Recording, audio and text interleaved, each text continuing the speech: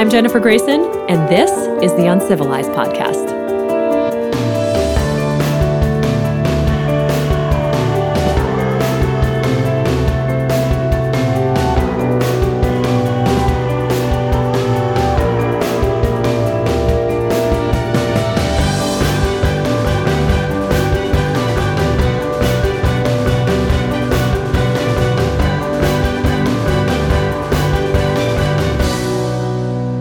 Welcome back to the Uncivilized Podcast. I'm Jennifer Grayson.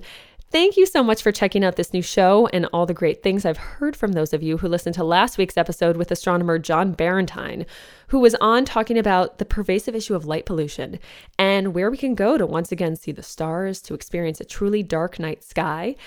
A lot of you have said that you are now trying to plan a holiday trip to one of those dark sky places, which I think is so great because, as John said, as more people seek out these places and stargazing and dark sky tourism becomes more of a thing, it not only raises awareness about the issue, but then more towns, more cities around the world will become inspired to combat light pollution so that they can become designated dark sky places, which brings in a huge amount of tourists. It does huge things for those local economies. So later this week, and this is a trip I planned long before I did the interview with John, but right after Thanksgiving, I will be heading out with my family on a camping trip, a Campsgiving trip, if you will, out to Joshua Tree National Park, which just this past year became an official dark sky park as designated by the International Dark Sky Association. So we are really excited to leave behind the bright lights of the city and hopefully take in a breathtaking night sky there. By the way, Campsgiving is not my term. It's something I heard about through HipCamp, which is one of my favorite websites. If you don't know about it, just go over. It's at www.hipcamp.com. They are not a sponsor of the show. I just really love what they're doing, how they have opened up this experience of camping on private land. So if you, like I am, are looking to bypass the frenzy, the materialism of Black Friday, and maybe escape to a last-minute camping spot, HipCamp is definitely the place to find one. And the reason HipCamp is on my mind is because I just taped an amazing interview with the founder of HipCamp, Alyssa Ravazio, and I am so excited to bring you that episode later this holiday season. While we are on the topic of materialism and consumption over the holiday season, that brings me to today's show with Rachel Lincoln Sarnoff from the organization 5 Gyres, which is confronting the now global crisis of plastic pollution in our oceans. If you don't know 5 Gyres, or if you don't even know what a gyre is, I was telling my brother about the show the other day and he said, what's a gyre? They are these large-scale systems in the ocean of wind-driven surface currents where trillions upon trillions of plastic particles, plastic trash, have accumulated over time, have pervaded marine life. These plastic particles never disappear, and they ultimately work their way up through the food chain along with all of the plastic chemicals into us. So before I say anything more, I just want to preempt what some of you may be thinking right now, which is, okay, it's Thanksgiving week, it's the holidays, this is like a really overwhelming topic. This is going to be a depressing show. Is she going to tell me I can't use plastic now? That's not what this episode is about. I promise you. What this episode is about and what Rachel and I really get into here is the historical context of how all this pollution came to be, which is really fascinating, and how this throwaway society that we've created really only happened over the past 50 years, and how reversing it is possible, and that change really does start at the individual level. Rachel is a longtime friend of mine. She is a former journalist. She is my neighbor. She's a mom of 3. Her kids went to my daughter's school, and she is someone I have always admired. She's just super cool. She's super relatable. She just did an amazing TED Talk that I will post the link to on the show page along with this episode. And I really think this is the perfect episode to listen to today, this week of Thanksgiving, to change our mindset around some of the wastefulness that we really do have the power to change this holiday season. So thank you in advance for listening. Happy Thanksgiving. And I hope you enjoy this episode with Rachel Lincoln Sarnoff of 5 Gyres on the Uncivilized Podcast. Rachel Lincoln Sarnoff is the executive director of 5 Gyres Institute, the ocean conservation nonprofit that first discovered plastic microbeads in 2012 and campaigned for a successful federal ban in 2015. A former journalist with an MA from the University of Southern California, Rachel was the executive director of Healthy Child, Healthy World, now part of Environmental Working Group, as well as founder of Eco Stiletto and MommyGreenest.com. She's promoted sustainability on The Today Show and CNN, among others, and has authored the books The Big List of Things That Suck and The Mommy Greenest Guide to Pregnancy, Birth, and Beyond. A mother of 3, Rachel lives with her family in Los Angeles. A block or two from where I live, actually. Rachel, welcome to the show. Hi, nice to talk with you. When's the last time we saw each other? Like 5 months ago? Well, I saw you walking your daughters across the street this morning. I have to tell you that. To school. But yeah, it's been a while. It's definitely been a while. I know. That's our existence here in LA, right? We live next to each other, and now we have to connect via the internet to talk to each other. So tell me what you've been up to. Let's see. Tell me all about what your work has been like with Five Gyres since I've seen you. Have you been traveling a lot? I have. I've been this year all over in Europe. I was in Indonesia.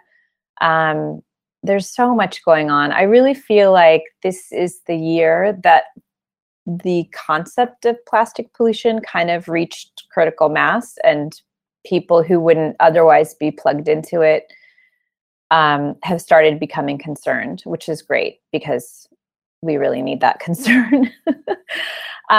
We launched a really interesting campaign this year focused on polystyrene, which was funny because, I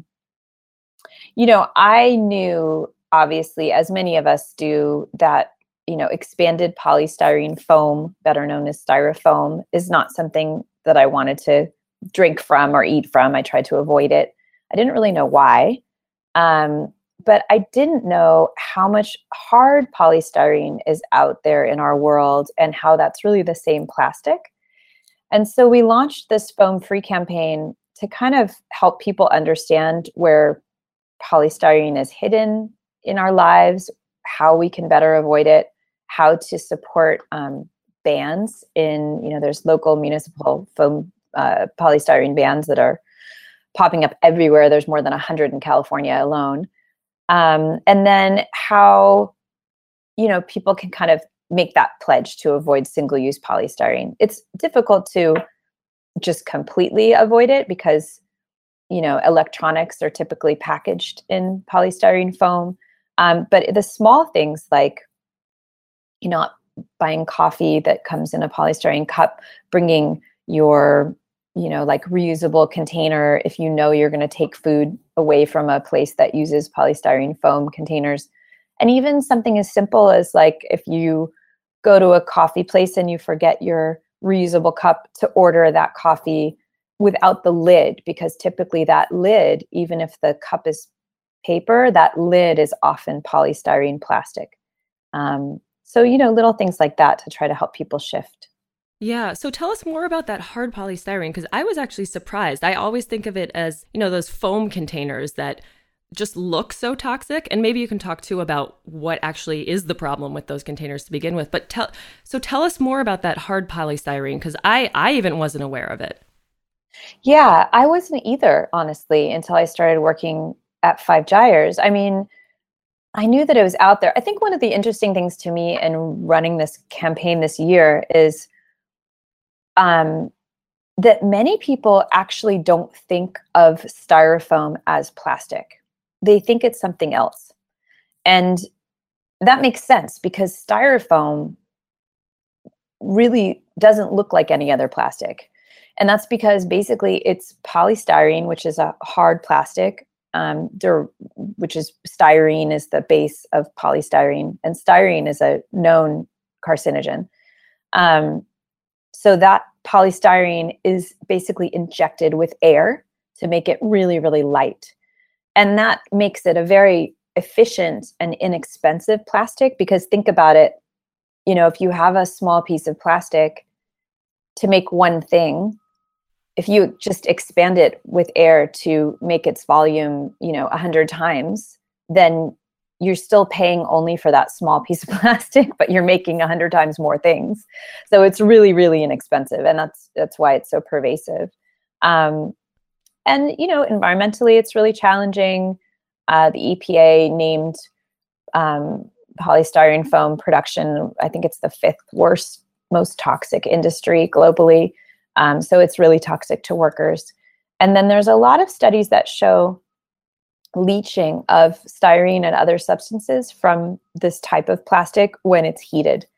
So one of the things we're doing with this campaign is we funded a study to really determine at what level that happens and what types of substances are leaching and what is their effect on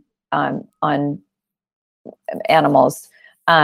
Which includes humans, by the way. I think people forget all these studies are done like on animals, and it's like, well, it's never been conclusively proven on humans. Well, we are animals.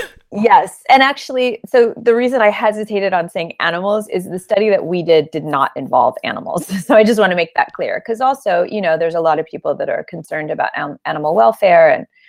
And but so that study is coming out, and that will give us a little bit of a clearer picture. I think in general, things like single-use plastics, which is really, that's kind of what Fudge Iris focuses on. Single-use plastics are things that we use once and we either throw away or we put in the recycling bin. So like straws and coffee cups and cutlery, those things are really easily avoided. It just takes a little bit of a habit shift. So in the last, 50, 60 years, our habits have shifted to this culture of convenience. And that makes sense. We're moving really fast. Life has sped up. People are concerned about not having enough time to do things. And so they want to make things easier and quicker. And one of those conveniences in terms of easy and quick is plastic. But I think what we really have to realize is there are huge implications with using so much plastic, and that single-use plastic is actually really, really easy to shift away from. It's just one of those things that you have to kind of begin being conscious about again until it then becomes unconscious. So like for me, for example, I have a fork and a knife, like a little bamboo set of fork, knife, and chopsticks, actually. I have a cup, I carry a bag. All of these things are in my purse at all times. And so for me, it's unconscious. I don't have to think, oh, where am I going to get that straw? Because I have a metal straw in my bag. So it's kind of like that initial conscious decision to put it in my bag. That was my habit shift. And now these are just my habits, and it makes it a lot easier. Right. Just like now, because we've banned plastic bags in Los Angeles, people bring their totes to the store, and that's just like now a part of your everyday habit. But so this is what I want to ask you about, because I hear this all the time, especially at my daughter's school. When people find out that I write about environmental issues, they always say, oh yeah, we recycle in our family, and like we always recycle plastic. So like, what's the problem with recycling it? Isn't that a good thing? Just to play devil's advocate for a second and give you a chance. Yeah. No, I mean, it's such a good question. And it really is like the first question that I get, people, and it's like a betrayal, because we've been taught that we can use as much single-use plastic as we want without having to worry about it as long as we recycle it. And so, you do that with good faith. You believe in that system. You've been taught that system is going to make that plastic okay. And so when you start talking to people about the realities of that system, it's a betrayal. People get mad. They're like, don't tell me not to use this. Yeah. So what are the realities? Because I think a lot of people don't know. They think like the plastic bottle goes away and it magically gets turned into another bottle. So what really happens? What are we looking at globally and locally? Yeah. So the reality is that, okay, so it's a really big picture conversation. So we can start with the fact that plastic is made from fossil fuels. Most plastic is made from fossil fuels. We also have, so-called compostable plastic. That's a whole other conversation, but most plastic is made from fossil fuels. And so when the price of fossil fuels is very low, as it has been for many years now, the price of virgin plastic, which is, plastic that has never been used for anything, plastic stock, basically material, that's very, very low as well. So those two things are linked. So in comparison, the cost of recycled plastic is going to be higher. And so that's where it gets to be really challenging if you are a recycler, because if you're a regular company that doesn't have sustainability as part of its mission and doesn't, recoverability and circular economy, all of these things that people, in those types of companies talk about, which basically means I'm going to try to reuse resources. So I'm going to establish, if I'm making, like Dell makes laptops with 65% less virgin plastic now, because they've made this conscious effort in their corporate decision-making process to recover, to basically take back and then recover and reuse those elements in new laptops. So they've been able to do that. But if you're not Dell, if you're another company that doesn't have that as part of your mandate, then it's really hard to justify to your shareholders that you're going to spend so much more money because you want to use recycled plastic. So if you're a recycler, you don't really have a market right now. And so what a lot of recyclers are doing is they are exporting our plastic waste. So, not just our in the United States, but pretty much all developed countries are doing this. They're exporting their plastic waste. And that process is called outsourcing waste. And it means that in the US, for example, we get container ships that are filled with plastic goods or other goods, and they deliver to the US. And then we fill those containers with bales of used plastic waste, and then we send it back across the ocean. So in 2011, used plastic was America's primary export to China. Primary export. Wow. So, I did not know that.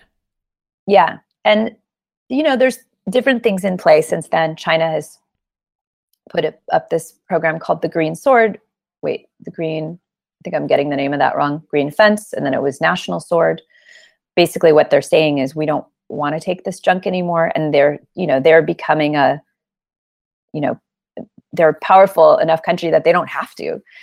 So we shift now to other countries. So Indonesia, India, places where there is no developed waste management structure. So places where, the system is dependent on human beings. And a lot of them are, sadly, there's a lot of children involved. So they're called waste pickers. They're going through trash. They're picking up pieces of plastic that are valuable. They're leaving the rest behind. So those bales of plastic, a lot of the times those are mixed bales. So some of the plastics are valuable and some of them are not, depending on where they are. So these, people, sometimes children, going through this waste and finding the ones that are salable, and then the rest of it, a lot of it is getting burned and a lot of it is getting kind of just tossed and it ends up in the ocean. So there was a 2015 study that showed that 80% of the plastic in the ocean we're sending, it's just ridiculous numbers. It's basically the equivalent of dumping a garbage truck full of plastic every minute. That's what we're doing into the ocean. So 80% of that is coming from Southeast Asia. But my challenge with that study is that study did not include analysis of this process of outsourcing waste. So what we're doing is we're sending plastic to a place that can't manage it, and then we're blaming that place for the result, which is that it's ending up in the ocean. Yeah, when it's coming from us. Exactly. So let's talk about the oceans, because I know that's what Five Gyres is very focused on, and I think there are a lot of myths around plastic pollution in the ocean. I know when people first started hearing about these gyres of plastic, this big thing going around was that there's a gyre of plastic the size of Texas in the ocean. Yeah. And so can you talk about that? Because I know that's one of the myths that you work to dispel, right? Yeah. And it's like that betrayal too, people are like, I saw the pictures of the island the size of Texas. I've seen the pictures. How can you tell me it's not there? And it's part of the myth of plastic. It's part of that concept of away. I think that, so Five Gyres was one of the first organizations. I wasn't a part of it then, but when it was one of the first organizations to really go into the gyre and research what was out there. And that was in 2008 or 9. And really with the intent of kind of figuring out, like, what does that island look like? And when they got there, they realized that there's no island there. What there is are their gyres. So the main subtropical gyres: North Pacific, South Pacific, North Atlantic, South Atlantic, Indian Ocean, right? The 5 gyres. That's where 5 gyres got its name. Those are these giant currents. And they're in the middle of those oceans, and they do pull plastic into that current. And often, some of that plastic is also getting spit out. So that's why you have islands like Hawaii, Camilo Beach, which is kind of on the, like we call it the front line of the gyre. The gyre is spitting out plastic onto that island, and that's onto that side of the island. And that's why you have these really, really polluted beaches in some places. But plastic in the ocean, it breaks down. So it never biodegrades. So plastic is never going away. In fact, pretty much all of the plastic that we've ever made since the 1950s, when plastic first became really popular, is still with us in one form or another. So it's never going away, but it does break down, and it breaks down into smaller pieces, and that's microplastics. So these microplastics, you can't, they're not restricted to one particular area. They're spreading through the whole ocean. It's less like an island. When you think about this problem, think about it less like an island and more like smog. And I think that the thing about the island is that it's, again, part of that myth. And if it feeds into this same idea, which is that, if it's an island, right? If in our minds it's an island, then in our minds we also think, okay, it's all in one place. We just need to figure out that technology, and then we're going to go clean it up. And then we can keep using plastic. And, it's part of this kind of myth. But the reality is that it's not restricted. It's not restricted to one area. It's permeating all the oceans, and the human health implications are far bigger than I think we ever understood when we first started talking about that island as an idea. Because that's really it was really a media story that kind of came back and got really popular with people. Oh, this island, it became a symbol, but it's not a reality. Yeah. And you touched on something so important, which is this idea that I'm talking about so much on the show, that we can somehow technologize our way out of this. Like you said, that like this, the reality is this is such a pervasive problem, and these particles are so tiny, they are now working their way into every organism on Earth and our food chain. But because we think of it as like, oh, we'll just create a bacteria that can eat up all this plastic, or we'll find big nets and loop them out, that somehow we can keep creating better and better inventions that's going to fix this. But you mentioned that this only began in the 1950s, right? Like when did plastics first begin? And like, how, I'm going to pile on the questions, but like, how do you fix this mind shift that we went from a society that didn't think of things as disposable, and now we just live in a throwaway world? Like, how do we fix that? And can you talk a little bit about that? Yeah, I mean, for me, I'm sure you can talk a lot about that. I can talk a lot. How many hours do you have, Jen? I know, right? I think that I always think about my great-grandmother. So I spent a lot of time with my great-grandmother when I was growing up, and even my grandmother too, really. But they never threw anything away. My great-grandmother would fold a piece of aluminum in a drawer, and then she'd take it out and she'd use it, and then she'd rinse it and she'd fold it and she'd put it back. And, it was like, she never wasted anything. She burned her trash, which is horrible environmentally. But, she didn't use plastic, because what would you do with it? She saved, I remember she had like yogurt containers. She saved those, put things in them, gave me food to take home in them, Nothing was wasted. And she lived in a world before plastic was invented, right? When she was born? Exactly. Yeah. Well, she lived in a world, and yes, she was. I mean, she was born well before plastic was invented, but also it was it was valued, even if it was there, this was by like the 1980s, it was valued. It was still, to her, it was still a substance that was valued along with glass, along with metal, along with, paper. And I think what's happened is that we've devalued plastic. We've seen it. It's so cheap. You can throw it away. When plastic was first introduced in the 1950s, you have to remember the 1950s was a time, really, it was like, 50s and 60s were kind of the beginning of women beginning to work and not staying home and, cooking and cleaning and caring for the home in the same way. And so plastic really fed into that. I would say that plastic actually supported that, because with plastic, convenience means that things go faster and you have more time and you can do other things.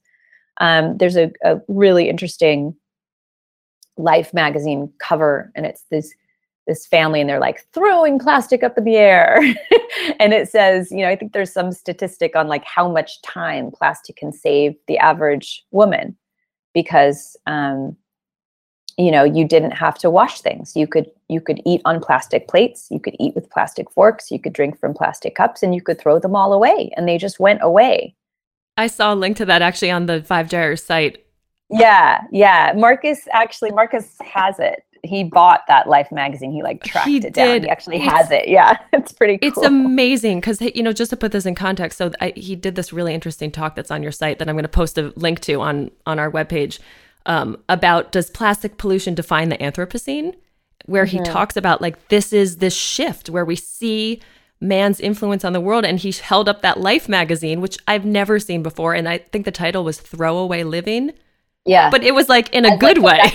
Yeah. It's the best thing ever. Totally. Yeah. So, I think that we were encouraged to, once people started realizing that, plastic was building up in landfills, then we were encouraged to recycle. And that was the whole 70s, give a hoot, don't pollute, don't throw it on the ground. Put it in the recycling bin. The Crying Indian was a big marketing campaign about, and really that shifts, what that says is that plastic is under your control. It's your fault if it's on the ground, but if you put it in the recycling bin, it's under your control, and you can be responsible for it. And I think that that's what we're starting to now understand, is that, you can do what you've been told is the right thing, and still be doing the wrong thing. And that really the solution to it is, not using so much of it and just shifting those habits. I think we look at California and the plastic bag. You brought up the plastic bag ban. That's a great example. Globally, we use, I think it's 1 million plastic bags. Yeah, 1 million plastic bags every minute. Wow. That's a huge amount of, and those plastic bags don't get recycled. They're a complete design fail, basically. So we start shifting things like California, perhaps we shift the entire US one day. These kinds of things do make a difference. I think people are, there's so many messages right now, from climate change to, everything. And then they're like, oh, I can't use plastic either. What are you doing to me? But really, there's a different sense of empowerment that happens when you start taking ownership of your use of these substances, and you start valuing plastic more, and you start, really making conscious decisions. I go to, I've boycotted Starbucks for, I think I'm on my 5th year or something now, but, I'll go past or have meetings there, and there are people sitting at tables with plastic cups. So Starbucks does have regular cups that you can ask for. And I think it's just a question of taking that extra step. People don't want to stand out. They don't want to, call attention. They don't want to make trouble, but just, ask for your coffee with a cup, or bring a cup with you. Those things are really starting to be, they're starting to be community builders. People are starting to personalize their, cups and put stickers all over them, and oh, look at you have one too. Oh, look at my, my whatever I'm carrying in my purse that helps me avoid plastic. Like people are starting to communicate on those things. And then also just have a sense of like, of ownership and power. Like I'm not going to be part of this system anymore. I'm going to do what I can. And I think that's the long answer to that initial question, which is what can we do about it? Is start acting like our grandmothers, right. and like really value this substance, and move away from considering it a throwaway piece. Yeah, because the truth is, you think that all these conveniences come along, but it doesn't really free up more time. You just like, especially since we've made the shift to where we stopped using plastic in our house as much as possible, and we use a lot of reusables. It's like when you have all these things wrapped in plastic, you still have to like go out to the recycling bin and recycle them, and it takes work. It's just work that we've like come to accept. And it just frees up more time so you can like check a zillion emails and like, right. catch up on 1,000 other things you have to do. Whereas opposed to like, if we lived in a world where you had to make things from scratch or like wash dishes from hand, you just wouldn't have the time to just keep piling on more and more and more work. Yeah. Yeah. I mean, I certainly am sensitive to the fact that there's many people, working 3 jobs and really trying to take care of their families and see this convenience as something that allows them to do that. But I do think that there are certain shifts that are they're actually, they save you money, like plastic bottles of water, for example. I think there was a statistic that showed that an average family of 4 could save something like $50 a month, just by filling a reusable water bottle. That's so simple. It's so, it's so easy. It just means you take that bottle, you fill it from the tap and you put it in your bag. And then you can save yourself a ton of money. So I do think that there are these types of shifts that are becoming more popular and are time savers and money savers too, that we can kind of get behind as a group, as a whole community, not just a portion of this community. Yeah, of course. And I don't mean to be insensitive. Of course, there are so many people. It's like that for me too. I try, but it's so overwhelming in the modern world to try to find the time to do everything. And plastic is everywhere. So can you talk about like, what are some of the different kinds of things? You talked about like plastic, water, that's plastic bottles and water and saving money there. What else can people do on a daily basis that maybe they don't even think about that would be really easy to change? I think that those shifts, I think it's less about like, at least in the beginning, it's less about like a whole shift and more about like one thing. So for example, if you're a parent, how can you pack a plastic-free lunch? What can you do so that your child is not, the other thing is like, there are studies that show that plastic, when it's heated, leaches, contaminants into the contents. So it's not just about like how we as a family choose to not be plastic free. It's also about like, how do we minimize the amount of potential, contaminants that our children are ingesting in their food and water. And we do that through avoiding plastic as a container for their food and water. So I think that would be like a first step if you're a parent. If you are a person who, I have a couple of friends who literally don't know how to make a cup of coffee, which I don't understand. Well, but, I know it's like the pods now too. Yeah. They don't. Yeah, they don't. So they go every day to, their coffee shop or whatever, and that's fine. I mean, I have nothing against that. But maybe if you are that person, you make a commitment to bring a reusable cup with you. At least maybe try it for a week and see how it goes, and, go for a month. And then I think an important thing too is every time you make these shifts, don't like give yourself a hard time if you forget, like it happens. I think it's about just big picture here, like let's try to just make this consciousness be conscious and try not to make it yet another thing that you hate doing because you have to, like try to make it more something you choose to. Right. Because no one likes doing stuff out of guilt. That's for sure. No.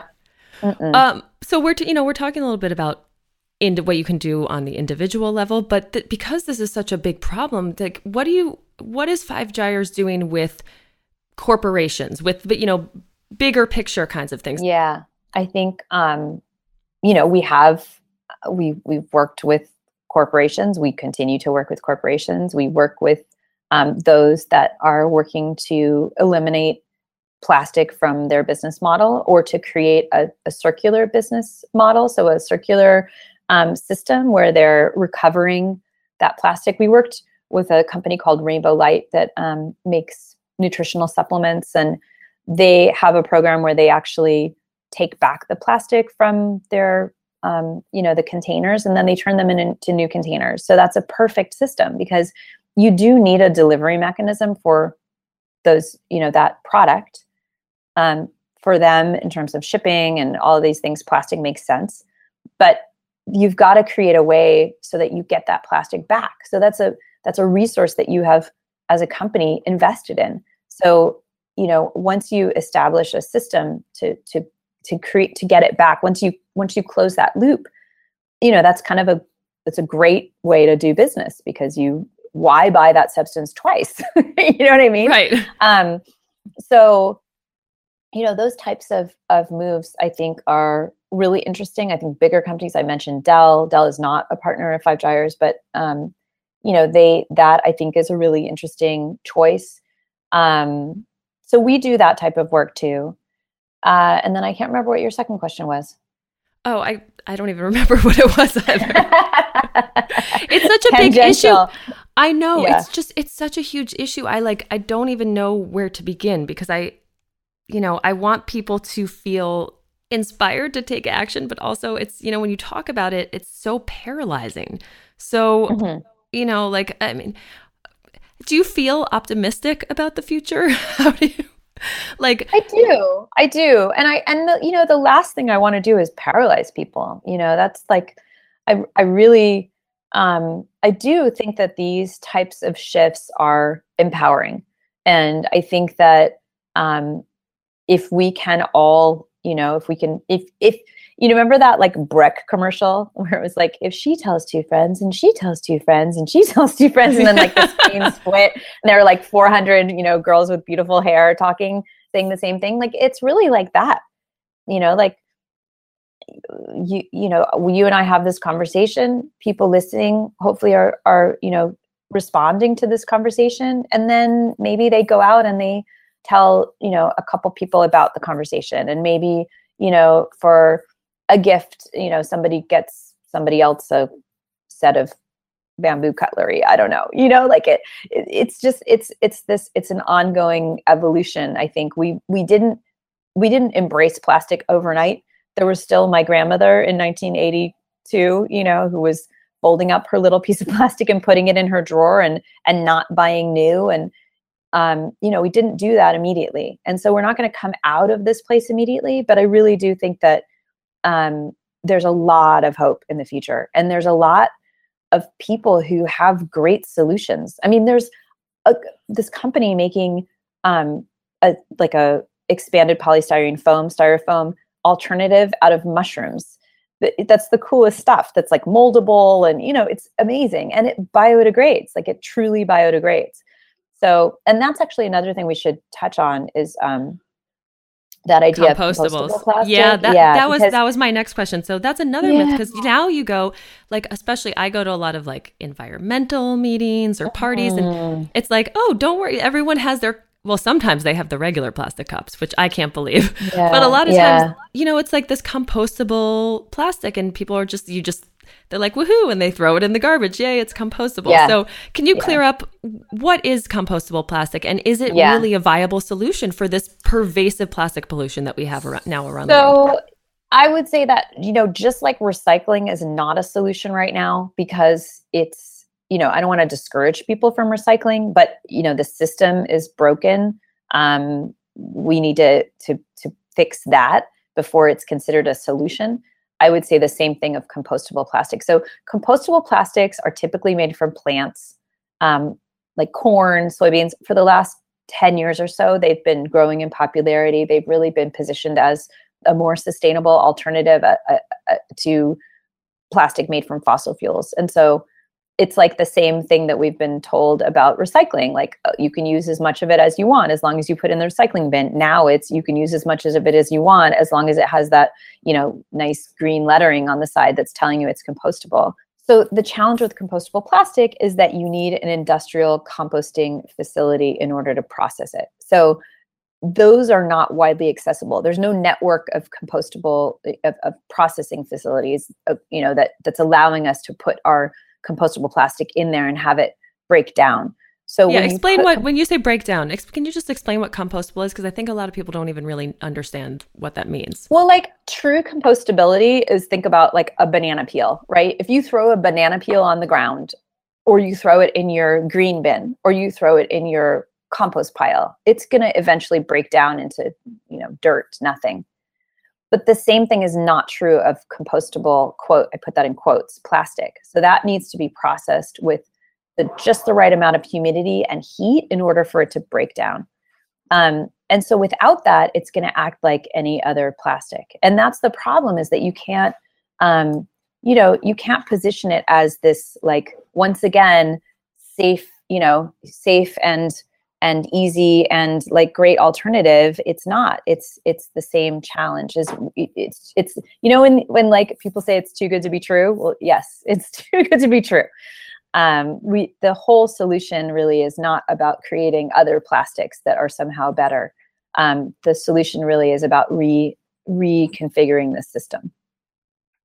Yeah. And I kind of wish everyone could just spend a day with you, because once you see how you make these shifts in your everyday life, like one of my favorite things was when I went to go visit you at the Five Gyres office, and we went and ordered from the food truck, and you asked, before you placed the order, you asked if there was any plastic that was going to be coming from the order, so that you could like preempt it, and you did it in such a nice, lovely way that you kind of think if you're going to ask that question, people are going to think you're a weirdo, be like the crazy plastic lady. But you do it in such a nice way that it makes people inspired to be like, oh, we can shift this. And then when I went with you into the whole office where you work, which actually maybe I'll just let you talk about that. Everyone in the whole office uses reusables now in the office space. So can you tell us about that? It's so inspiring. Yeah. Well, it's, and again, I think that is just, it's just having that consciousness, right? So you go to the truck, you see that, that what the truck is, the truck's not going to hand you a porcelain plate. So it's just about asking.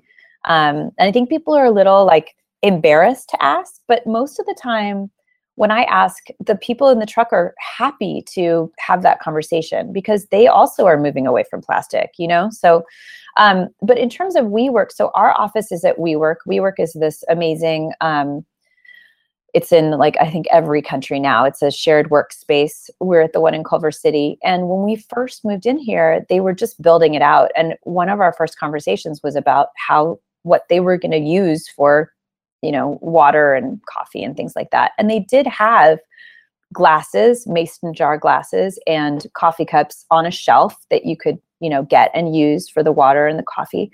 But then they also had, what, quote, again, quotes, compostable plastic cups next to the water dispensers. And so people, of course, are going to think, oh, they want me to use this cup for this, so I am not going to go get the glass from the shelf.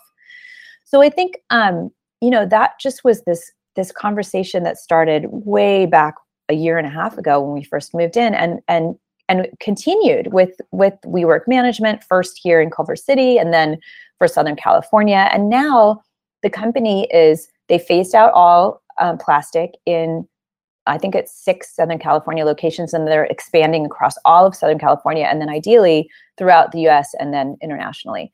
And it's not about, something being banned. It's just like this sort of gentle phase out where people now go, oh, I don't see a plastic cup next to the water, so I'm going to go and get the glass from the shelf, which was there all along. So it's been this really great, it's just been this really great experience working with them and watching them make this shift, which started with our tiny group of 8 people, and now can potentially affect, hundreds of thousands of people around the world.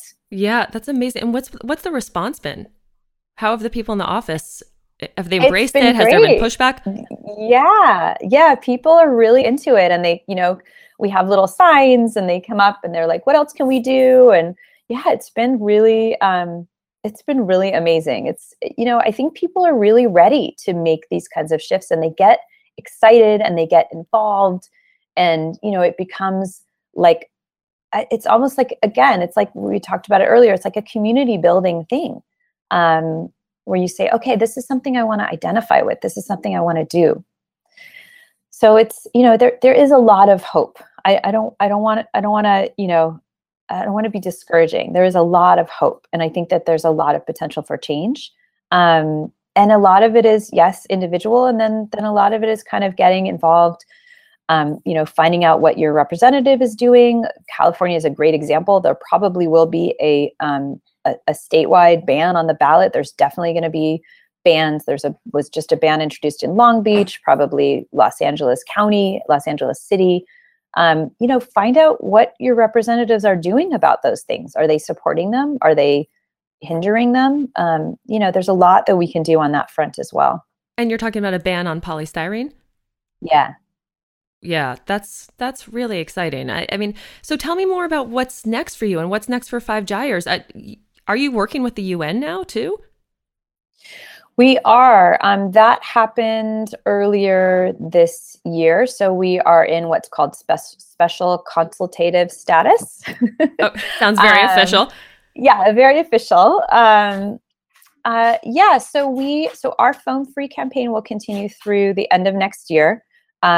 We will be launching the study that I referenced. So that is probably coming at the beginning of next year, and we'll have information on that if people go to fivegyres.org. You can sign up for our newsletter. We have a lot of kind of more, individual action focused kind of campaigns that are launching throughout the year. So that's definitely something to check out.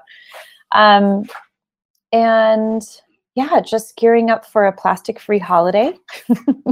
Tell me a little bit about that, because that's the toughest thing. We've got 6 grandparents in our family, and it's just an endless. They're going to hate me. I hope they're not listening to this right now. But it's like, no matter what we do and how we try to preempt it, it's always like they just can't help coming with little gifts. Yeah. Even if we're like, please get them dance classes, or please do something that's like an experience instead of stuff, or just buy a plane ticket to come see us. So how are you doing this? I mean, I have 3 kids, and I have, many sets of grandparents for them on both sides. And, some of them are really, like, my mother-in-law is awesome. She's, ever since we started talking about organics, every year now she gets my kids organic pajamas, organic cotton pajamas. Like, they really do, I think, depending on the person, want to get involved. And my kids are now into it too. So that's the other thing, is that's part of their consciousness. But I think grandparents, they want to watch their grandkids open something. It makes them really happy. And I wouldn't want to take that happiness away from my, the grandparents in our family. But I think there are conversations that you can have about, like, really what your kids need, what you were trying to avoid, that sense of like overwhelming amounts of presents, and that plastic is really something that we as a family are conscious of, and so we're trying to avoid that. I think all of those things are conversations that we can have, and then it's an evolution.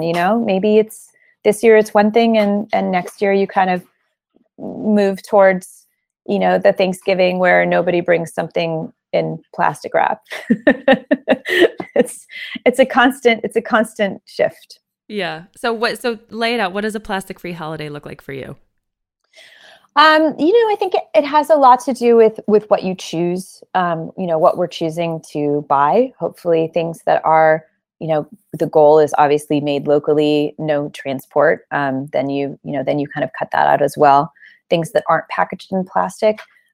There's also little things that you can do, like, for example, if you're having, if your company is having a holiday party, working with that holiday party planner to maybe everybody brings their own glass. We just had a party last week that was so cute. We asked everyone to bring their own glass. If they wanted a drink, they had to bring their own glass. And this older couple came, and they had these really cool, like beveled crystal glasses that they brought with them. That was just adorable. So those kinds of shifts that you can kind of encourage in conversation. And so parties, there's also wrapping. There's really amazing ways to wrap using paper that's not like, a lot of wrapping paper now is really, it's like coated plastic basically. So there's a lot of alternatives. Like we like to use newspaper, or we use old calendars, or we, reuse a lot of wrapping paper. There's also, that amazing wrapping in scarves that people do. There are people who will avoid plastic tape and use tape that is made out of, like masking tape is, non-plastic. I still use tape, I feel like we try to do our best, and that is probably one of my fails, but we all do the best that we can. So those are a couple of tips. We'll have a lot more actually on our Instagram and Facebook. We're all at 5 Gyres, the number 5, and then GYRES. So you can check back there beginning like mid-November. We'll be doing tips, I think, for the next 6 weeks. That's great. And tell us about your own social media handles, because I love your own personal sites too. You just make you make everything so, speaking of not paralyzing, you really do bring it down in a way that makes it like people so inspired just to do one thing, and you do everything in such a really like glamorous isn't the right word, but you do everything in such a stylish, wonderful way. So where can people follow you online as well? I am Rachel, RACHEL Sarnoff. So it's my name, Rachel Sarnoff, with an L in the middle for my middle initial, which is my former last name. So Rachel L. Sarnoff, and that's on Instagram and Twitter. And then I have a Facebook page, which is the same. And thank you for saying that. That's so sweet, because I really feel like, the same of you. Like, you inspire so many people to make these decisions and to do these things, especially in the world of parenting, that are just so positive. And so yeah, I'm glad to know. I'm glad to know you and know that people like you are out in the world, and that we all are like kind of, thinking about this stuff, just having this conversation, and then that energy continues to grow and build. And I think we can together make a really big change. I really do believe that. Thank you so much, Rachel. Hopefully I'll see you in person and we can clink a glass of something. Yes. A reusable glass. A reusable glass for sure. All right. Thank you. I'll talk to you very soon. Thank you for tuning into this episode of the Uncivilized Podcast. I hope you enjoyed the show with Rachel, along with the music you're listening to right now underneath my voice, which is by composer Paul Damian Hogan. If you, like me, feel inspired by what Rachel said today, don't forget to visit the 5 Gyres website at www.5gyres.com, where you can take the pledge to go foam free and sign up for their terrific newsletter. And if you like today's show, I would be so grateful if you consider leaving us a rating on iTunes. That would be a really lovely holiday gift that I would really appreciate. And if you are interested in how I am avoiding single-use plastic and the creative ways I'm trying to preempt some of the holiday waste this season, check out my Instagram page at JenniferGrayson1.